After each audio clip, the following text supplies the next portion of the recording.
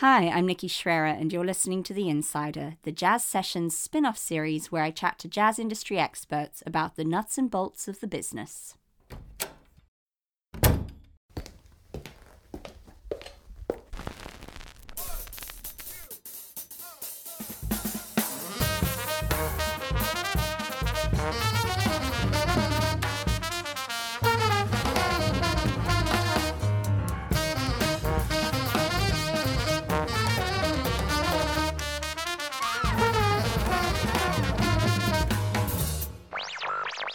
Lesson 1. Basic Hip. Today's guest is Oded Lev-Ari, director of Anzic Records, a label he has run for the past decade alongside clarinetist Anat Cohen. The label describes itself as a New York City-based recording label specializing in good music, and has released albums by artists including Anat, the vocal trio Duchess, the trumpeter Avishai Cohen, Joel Fromm, and Ernesto Cervini. As well as helming Anzic Records, Oded is also a pianist and a Grammy-nominated composer and arranger, known for his work as the musical director of the Anat Cohen Tentet. Oded, hello, and welcome to The Insider. Hello, good to be here. So good to have you. So let's just start right at the beginning. Can you tell us about your friendship with Anat, which will also cover some of your musical background, and how it led to co-founding Anzic Records? Sure. So Anat and I actually met in high school in Tel Aviv. We both went to a high school that specialized in the performing arts and visual arts, actually. So there were dancers and classical musicians, jazz musicians, visual artists, and actors. I think that covers everything. And then we were in the same class, and we were in the same kind of jazz program, and that's how we met. We were in the same kind of high school combo, and we played together throughout high school, and we struck both a friendship and a kind of a musical friendship, I guess you may call it. And then we both we were born in Israel, and as many Israelis do, we completed our mandatory army service in bands. I was in the army band, and then I was in the Air Force band. So we didn't necessarily meet during that time, because if you have one band, why would you have the other? But we both ended up in Boston. Studying, and that was at Berkeley, and I went to the New England Conservatory in Boston. And then Anat moved to New York, and I moved to New York a few years after she did. So we always had kind of we have a very similar background and kind of biography in a way. Growing up in the same place, kind of going through the same or similar educational institutions, some army band or experience, and then when we came to New York, there was this feeling amongst a group of us musicians. It was around the time when major labels kind of stopped signing new artists, and some labels were sitting on unreleased materials from specific artists. And we knew that our friends are making great music, but it's not being released. So we had worked with a philanthropist that financed a lot of recordings for friends of ours, and through that process of kind of figuring out, okay, so we have a recording. What do we do then? There's touring involved. Okay, so how do you do that? So there was a very much kind of an organic process.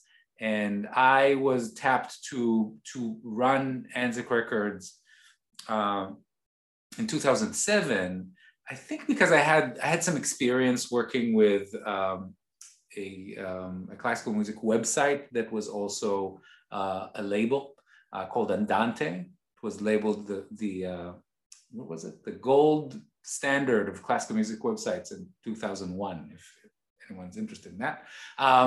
But I had some experience with the business and label and that kind of stuff, and I was relatively organized and kept good records and that kind of stuff. So I think that's how I ended up managing Anzic Records. It was very much a process of kind of figuring it out. How do we do this? What stuff needs to be in place in terms of press, radio, touring, releasing albums, international distribution, digital, all that kind of stuff. Where does the name come from? Anzic, the AN comes from Anat and the Zik comes from music. So it's really Anat music, kind of shortened to Anzic. Got it. And we should tell listeners it's spelt with a Z in case you don't. Z. Correct. Z, Z. Not to be confused with Anzac, which is the Australian, New Zealand kind of military assistance during the Second World War. We have a lot of confused, so it's not Anzac, it's Anzic with an I, not an A. Well, let's hope that anybody who's looking for Anzac spells it incorrectly and stumbles upon Anzic Records and ends up buying a whole bunch of music. Absolutely. I would take that. I see what you were going for from a marketing perspective. Yes. It's like, the various spellings of Gucci. It's kind of the same, trying to ride the brand. Exactly. Well done. So you mentioned all the kind of things that you need to learn about in order to have a label and run that label and have it stay afloat. But obviously those things change dramatically over time, and they certainly have over, the past 10 years or more. If you zoom in on Anzic specifically, as a small, I would call it a boutique jazz label. Micro. A micro. A boutiquissimo. Yeah. If you zoom in on Anzic and how it's run and how the releases are marketed and just the day-to-day of running it, what are some of the big changes that exist for the label now versus when it came about 10 years plus ago? It's a really hard question for me to answer because it's not like I have a fixed point of view and the world around me changes. My point of view changes with the world. So it's hard for me to take, rewind myself 10 years ago and say, what, how is this different? Let me try to unpack that. So streaming wasn't a thing when we started. Obviously, it's very much a thing now. Very different. The process of diminishing real estate in terms of press for jazz releases is an ongoing process. So I can't say that it happened since we started working. It was very much in place when we started, and it continues. So that's not necessarily a new thing. You mean changing as in diminishing real estate? Diminishing, yes. Yeah. Exactly what I mean. There are less writers writing about jazz in major publications, in US-based daily newspapers. I mean, it's not unique to jazz. There's just less people writing in these publications about anything. Even TV stations, there are less video people, like the less cinematographers or videographers that, the reporters kind of take videos on their phones. So that's kind of that's not new. And the reason I find it hard to kind of divorce that from my personal experience is that I think for me 10 years ago, I very much wanted to figure out how to do everything myself and kind of, conquer digital distribution, figure out international distribution, know more about press, figure out radio reporting, all that kind of stuff. I personally am much less interested in that. I could tell you that maybe it has to do with my personal, my slight personal aversion to social media and that kind of stuff. And that's a lot of the marketing and PR happens in those So maybe that's because I'm just not as interested in those things. So that's why I don't want to learn about them necessarily. Learn to do the label work through those channels. But I don't know. Certainly, I think that probably is The number one change, if I kind of put in a big bucket, is the ability and the necessity to market specifically and directly to consumers, bypassing traditional gatekeepers like press, like radio, like distribution even. So I think overall, I think that's probably the biggest change.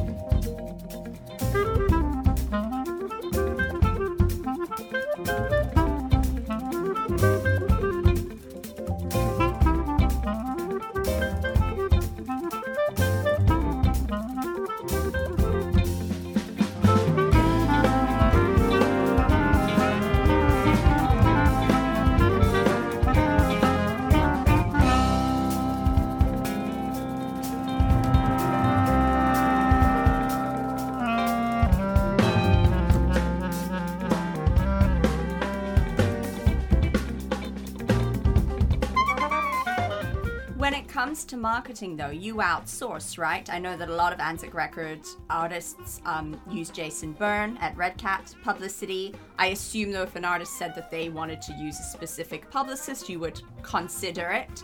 How does your working relationship with Jason or with any publicist work as a label, as opposed to, you know, a lot of people know if you're an independent artist and you want to work with a publicist, this is the relationship. Is it different?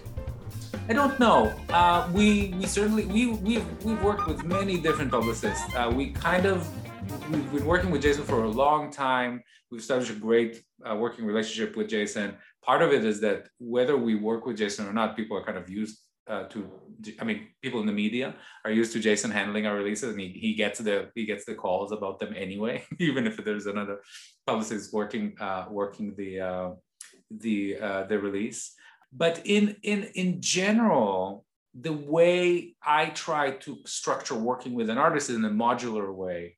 In other words, we say you must do press, you must have some kind of radio strategy, you need to think about social media, but how you do it is different in each case. So one artist might be in a position where they want to or need to financially do everything themselves, and that's absolutely fine and acceptable. Some artists might know more about social media, some might know less.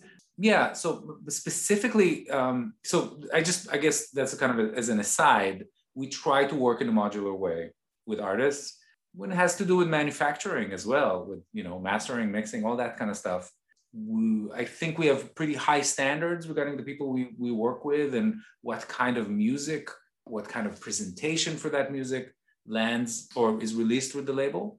But in terms of specific personalities, I really try to think about it in a modular way, but keeping kind of a consistent level of work. Does that answer your question? Yeah, it does. And it also answers another question, which would be, what do you kind of expect from artists who release their albums on Anzic? And part of it is the ability to say, I understand there has to be effort made to market, regardless of how you do it or who you pay to do it or not pay. So I think at the top of the list of what we would expect from an artist is a certain openness and understanding that this is a partnership. The most successful artists we worked with, and I include ourselves as artists, because we also are not, obviously I also have releases on the label. The understanding that it's not the module, or it's not the case where someone takes your music and you sit at home and someone makes it work for everyone. I am very upfront about everyone I work with, and I say that I don't necessarily know how to do it. I do know how to create a team that works towards kind of a long-term goal, and I I feel like we do a really good job in presenting the music, both sonically and in terms of how we describe it to the world. I think that's the biggest expectation. We need to work with someone, and they need to be basically. We want to work with artists who would release their own album, but want to work with us because we can kind of bring them faster to more results or a wider audience, or they can. I always, not always, but sometimes I say, we've made the mistakes that you haven't made yet. So just, we're starting with a little bit more experience in terms of what to do and what not to do, what works and what doesn't work. But in terms of the work putting into the release and the promotion and the support, we really look for a partnership. It's not a kind of a one-sided thing. That would be a hell of a slogan if you needed one for a website, rehaul. We've made the mistakes that you don't need to make alone, so join us. No, I think I think it's a really good slogan for life in a way too, because the important thing is to do it and then learn from it. You will make mistakes, there's no question, but just keep doing it.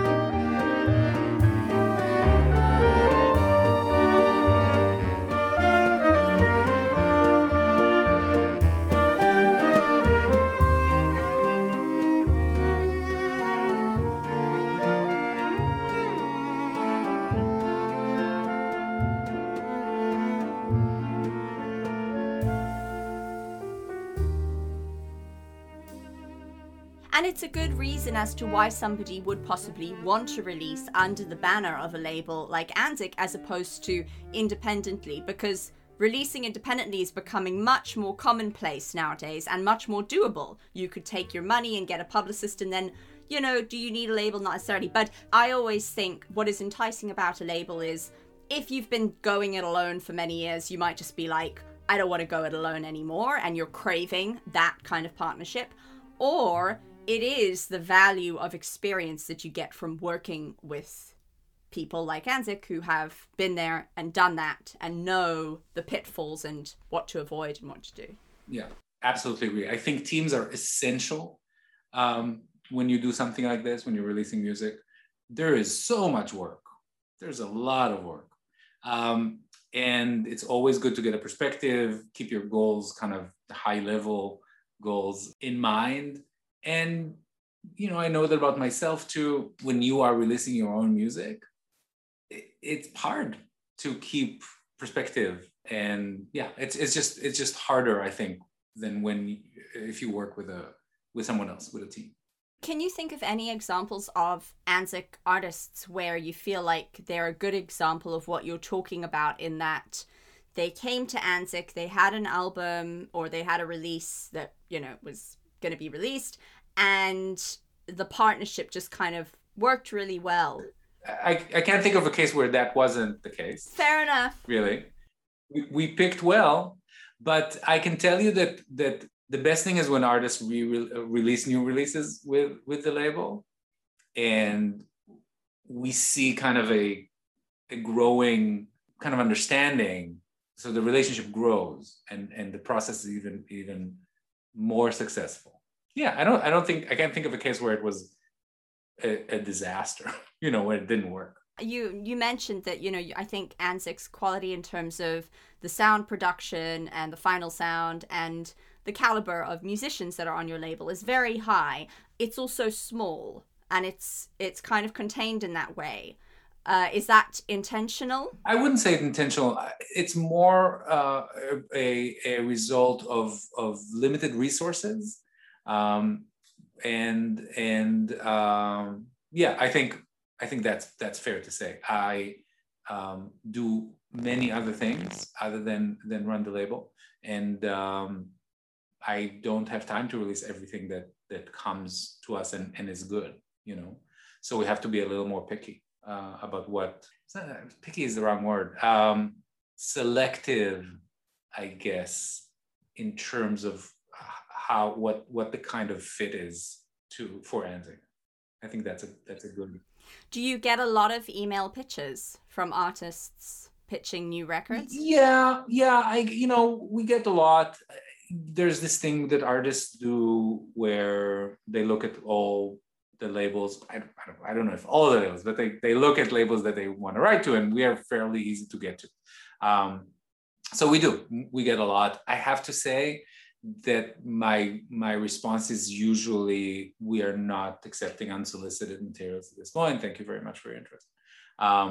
And it's kind of automatic, just because I know that I just couldn't possibly deal with the number of requests I get. And I don't want to deal with some and not deal with others. It doesn't make any sense. So yeah, that's a pretty standard reply from us. Yeah, but it's good, and part of the reason that I ask is because for any musicians listening to this, I think it's just really good to know what is happening on the other side of that email that you've sent. For sure. Yeah, in every realm, whether it's a label or a publicist or a manager or a booking agent, it's kind of good for people to hear it. For sure. No. Yeah, I will always respond just as a human, respond well to a nice email. If there's a quick link to listen to the music, I will most likely click it and listen for 30 seconds or something like that. And if something grabs me, of course it grabs me, but that's not what I would consider evaluating the release that was sent. You know what I mean? I don't want to say, of course, we listen to everything that comes our way, and the listening that I do is 30 seconds. To me, that's not cool. So really, the automatic response is, sorry, we don't accept unsolicited materials. I can tell you that I often do click and listen just to check things out. It's important for me to know, both as an artist and as a kind of label person, what's going on, what kind of music people are doing, who are people working with, where do they record, how do they record, what do they choose to put out or try to put out as an album. That's just kind of curious to me on a general level. So I do often click, but I can't say that I really evaluate everything that comes in.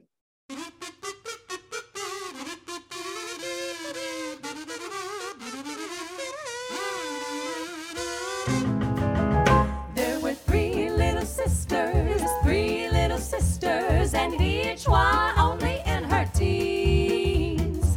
One loved a soldier, one loved a sailor, and one loved a lad from the Marines.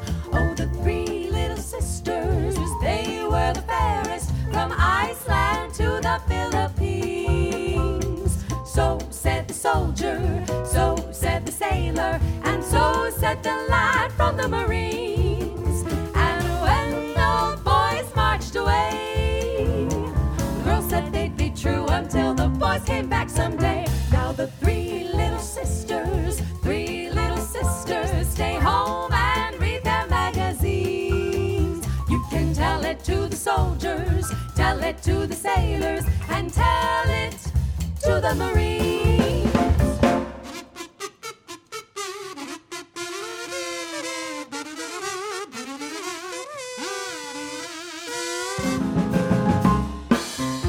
What do you enjoy about your work at Anzic? I think fundamentally there's something magical about bringing music to people. Even now when it's super easy and anyone can do it and you can put whatever you want on Bandcamp and Spotify and that kind of stuff, I think there's a certain, magic to releasing albums. I still remember, going to the store and unwrapping an LP and being super excited about it. And I love the fact that I'm in the position to create, stuff like that for other people. I don't think that's lost. I think that to a certain extent, music was always a commodity. Some music was always a commodity. Some music was kind of a special thing for people to have a relationship with. Maybe the ratio changed now, but I still think that it's very, very important for a lot of people. And I love the fact that I'm involved in creating something like that. How do you balance your activities as a composer, arranger, and performer with your work with Anzic? Very poorly. No, it's not. I hope that's not true. I've been doing this for a fairly long time. I'm very efficient in what I need to do. And in fact,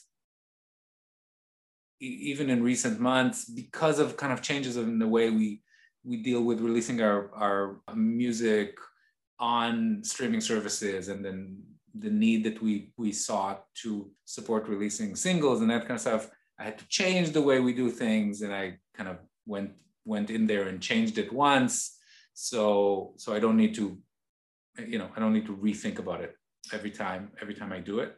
So one thing is being super efficient. The other thing is I often schedule blocks for myself where I know that I have an intense block of Anzic work, where I would take care of more than one release. And then it's kind of the ongoing, day-to-day operations of the label. But I think efficiency and blocks of scheduling is my answer. I approve. Not that you Thank you. need. Yeah.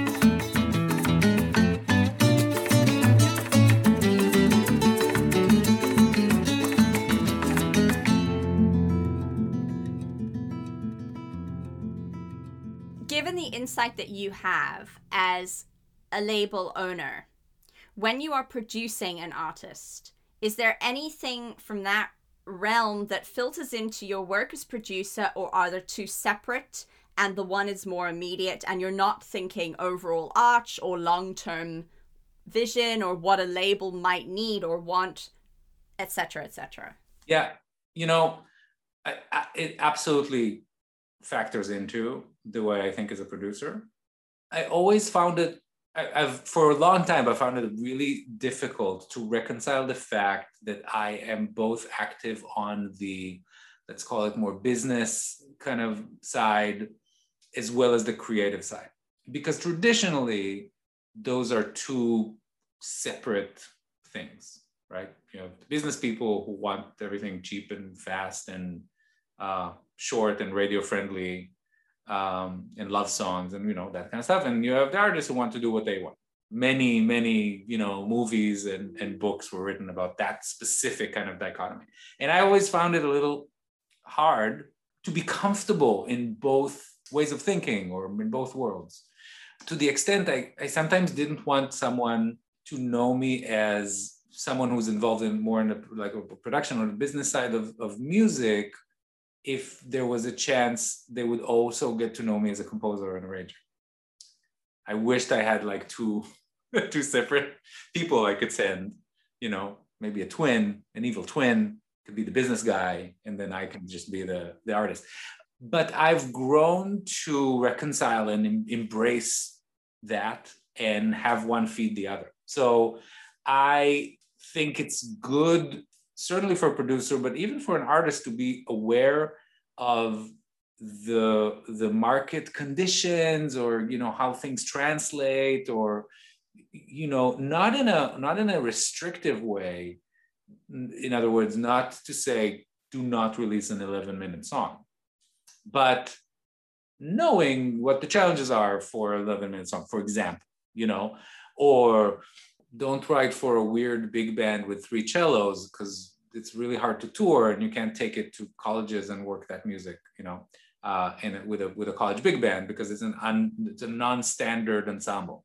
Good to know. Does it block someone from doing that or not? Not necessarily.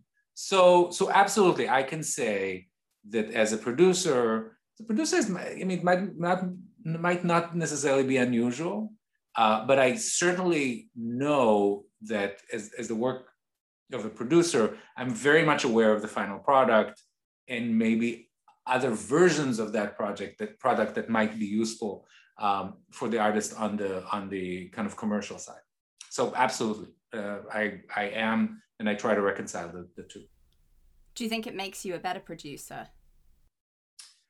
Oh, I don't know. I think it makes me as a producer. It's impossible for me to answer. I don't know. I think so. I think that there's on a personal level. Do you feel like you have more tools, more skills, wider ears, or anything like that? Do you feel it makes you a better producer? Has it changed the way you produce now that you've reconciled the two things? Can I get back to you? That's a really interesting question. I don't think I have an immediate answer. I think so. I mean, for example, because I know that you're such a consummate musician, I think that makes you a better producer. Personally, right? And I've never thought, well, the fact that Oded has such business finesse and savvy when it comes to labels and a kind of bigger picture of the industry, does that make him a better producer? And so now I'm thinking about it, I'm thinking the more strings to his bow, I would think, the better the violin. I don't know. Maybe we should talk a little bit about the work of a producer.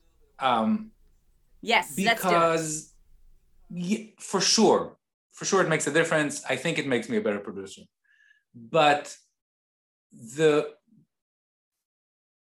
if I look at my progression as a producer, I think the single most important thing that is making me a better producer, hopefully will continue to make me a better producer, is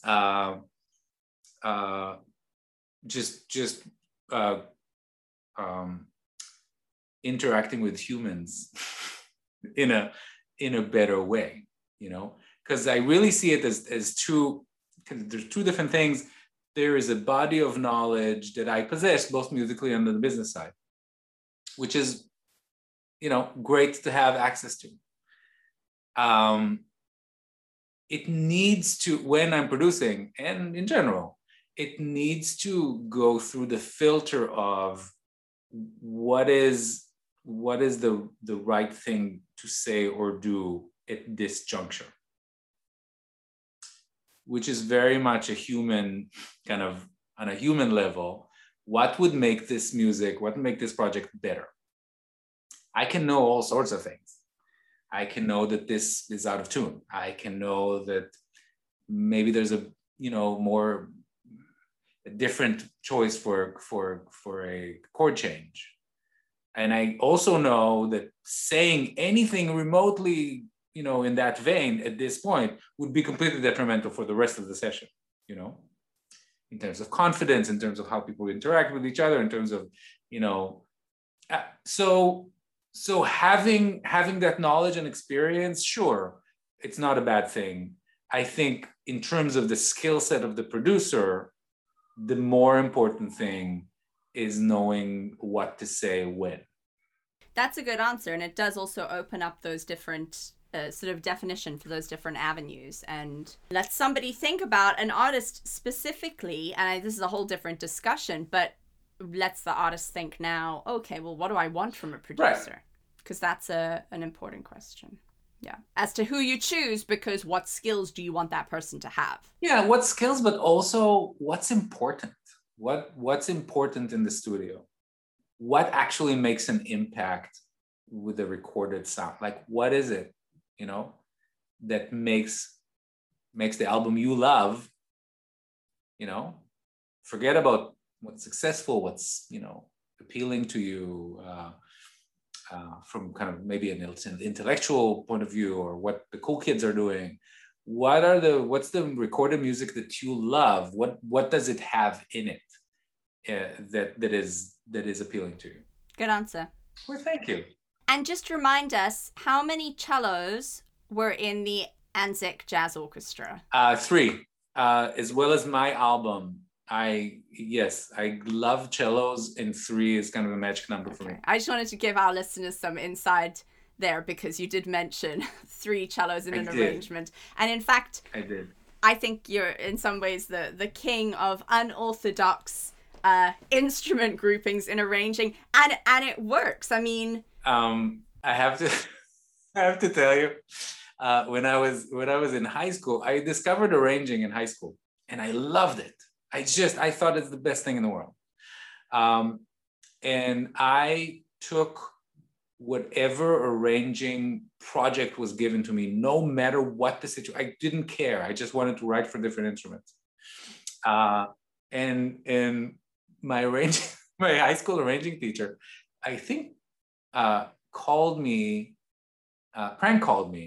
and said that he's someone from somewhere, and he wanted me to write an arrangement for 3 recorders and a mandolin and a bassoon, like some unlikely combination. I said, absolutely. When do I start? Can you send me a chart, or is there like a reference that you? So yes, I like that. The other side of that is that when I was in the Army band, it was a marching band, so no strings, but there were like 12 clarinets, 11 trumpets, 8 trombones, 5 euphoniums, 2 tubas, that kind of stuff. And whenever I had to stay over, I wouldn't not go home, but stay, to guard the bass, whatever, I would write a little sketch for whatever instruments stayed with me in the Army base. So I wrote for some really crazy woodwind and brass combinations.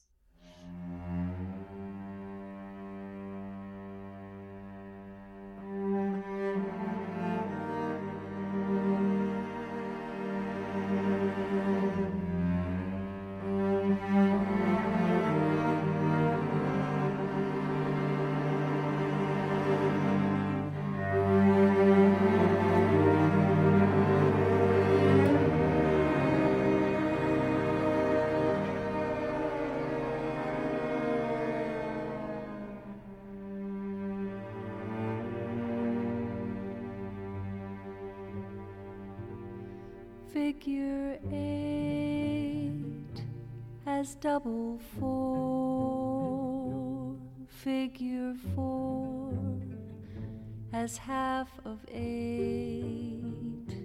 If you skate, you would be great if you could make a figure 8.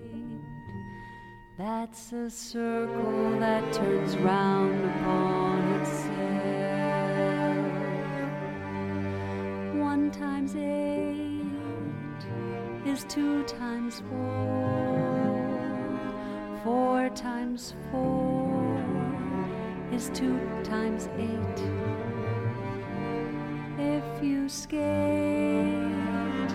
upon thin ice. You'd be wise if you thought twice before you made another single move. 1 times 8 is 8. 2 times 8 is 16. 3 times 8 is 24. 4 times 8 is 32. And 5 times 8 is 40, you know. 6 times 8 is 48. 7 times 8 is 56. 8 times 8 is 64. 9 times 8 is 72. And 10 times 8 is 80, that's true. 11 times 8 is 88. And 12 times 8 is 96. Here's a chance to get off on your new math tricks. 'Cause 12 times 8 is the same as 10 times 8 plus 2 times 8. 1 times 8 is 8. 2 times 8 is 16. 3 times 8 is 24. 4 times 8 is 32. And 5 times 8 is 40, you know. What are you most proud of when you think of Anzic Records? I think the relationships we created, both with listeners, people who love music, and the people we work with. Artists, vendors, I think they call them, engineers, mastering engineers, recording engineers, mixing engineers, studio owners, people in the jazz publication world, that all that kind of stuff, radio people. I think that's what I'm most proud of. And what are you looking forward to in terms of Anzic and upcoming releases? Maybe anything you can tell us? Yeah, we've been quite busy actually in terms of new releases. I think we all felt after this period of isolation and being home, that is hopefully maybe starting to be behind us. There was a flurry of activity and creativity both during that time, but also stuff that happened before, but got completed during that time. So I can tell you that we have 2 releases coming in September and in October. The first one is in September from drummer Jared Schoening. Actually, 2 CDs. Really interesting project. I've known Jared for a long time. Plays on a bunch of our recordings with Duchess. Tremendous drummer and composer. And he did this really interesting thing where he recorded an album with a quintet and then recorded mostly the same tunes or some of the same tunes with a big band, and asked 8, I believe, fabulous big band arrangers to arrange his music. So that's super cool. Very ambitious as well, and just super cool. It's a great project. It's the first release under his name, and I think it's a worthy one. It's really incredible. I just want to interrupt to say that either I will say we have Jared coming on the jazz session to talk about that double album, or by the time this airs, maybe he will have been on it. It depends how scheduling lines up. So if you're hearing this and you haven't heard the episode interview with Jared Schoening, you can go and find it if it's aired. And if you're hearing this and that episode is not yet aired, then that's something you can look out for. Yes, continue. Perfect. And then the other release is another duo album from Anat Cohen and Marcelo Gonzalez. Marcelo is a 7-string guitar player. Their first release together. And Anat is a clarinet player. I feel like I don't need to say it, but I should. And the co-owner of Anzic Records. This was recorded during quarantine in Rio. And it's a follow-up to their first Grammy-nominated album. The first one had to do with they explored the music of Moacir Santos, who is a really interesting figure in Brazilian music. He wrote for big band in Brazil, and his music is very cinematic and kind of on the stitch between Brazilian music and jazz. And Marcelo arranged this large ensemble music for 7-string clarinet, which is 7-string clarinet. That'll be interesting. That's an interesting instrument. That's something you want to arrange for. And clarinet. 5 of them. That's 35 strings on a clarinet. That's an accordion, I think. 7-string clarinet. He arranged this music, and I sometimes question whether he has indeed only 2 arms, two hands, because he's like, it sounds like a full orchestra playing. And this album that they will be releasing in October is an album of mostly covers of popular Brazilian music. It's that's a genre. And 4 instrumental covers for clarinet and 7-string guitar. And it was brought about when in Brazil, some of these artists like Caetano Veloso and Gilberto Gil and I'm missing one, Milton Nascimento, gave kind of streaming concerts from their home, singing their biggest, hits. And in Brazilian music, these songs are really embedded in the culture. Everyone knows them. People sing a lot. I don't know if you've ever seen that. There's a Gilberto Gil and Caetano Veloso concerts, just the 2 of them with guitars, and the audience is just constantly singing with it's hilarious. Everyone knows the words. Like they know everything. It's like a communal singing kind of thing. So they sang these songs to people in their homes, and Anat and Marcelo were listening to that stuff. And Marcelo said, I always wanted to hear Anat play this stuff. Maybe we'll write it. And they kind of recorded it piecemeal with Marcelo kind of explaining to Anat. Anat speaks Portuguese, but Marcelo kind of explaining the lyrics and kind of the genesis of those of the songs and how important they are and in what way they are important in Brazilian culture.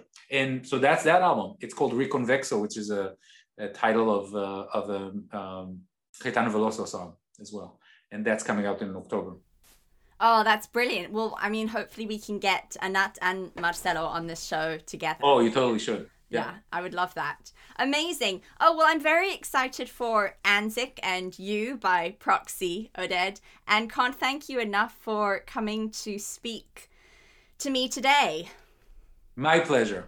It's been a joy. Thank you. And anything we've spoken about will be in the show notes, links, mentions of people, and of course you can visit Anzic's website to hear all the music from their artists, and that's ANZIC, just in case you get put onto something completely different. Yay! Yay!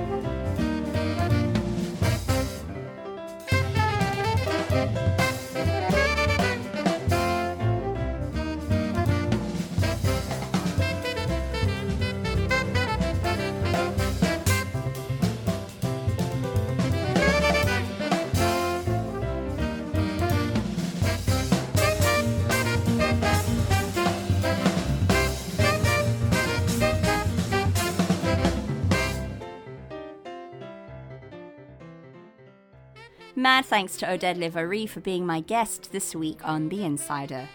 I will make a note of all tracks played during today's episode in the show notes for the episode, as well as any other links mentioned during conversation. The Insider is a spin-off series to the Jazz Session that I created in order to chat to jazz industry experts about the work that they do and the musicians who inspire them. The Insider is available to Patreon members at the $10 per month tier in advance of the episodes being available to the public on all podcast platforms. If you want to support the podcast, the best way to do that is to head to thejazzsession.com/join, thejazzsession.com/join, to find out how you can become a patron today. Feel free to rate, review, subscribe wherever you get your podcasts, and find me on Twitter, Facebook, and Instagram. Check out the Jazz Sessions YouTube channel for video excerpts of interviews with this season's guests. Thank you for listening. I'm Nikki Schrerer, and I'll see you soon.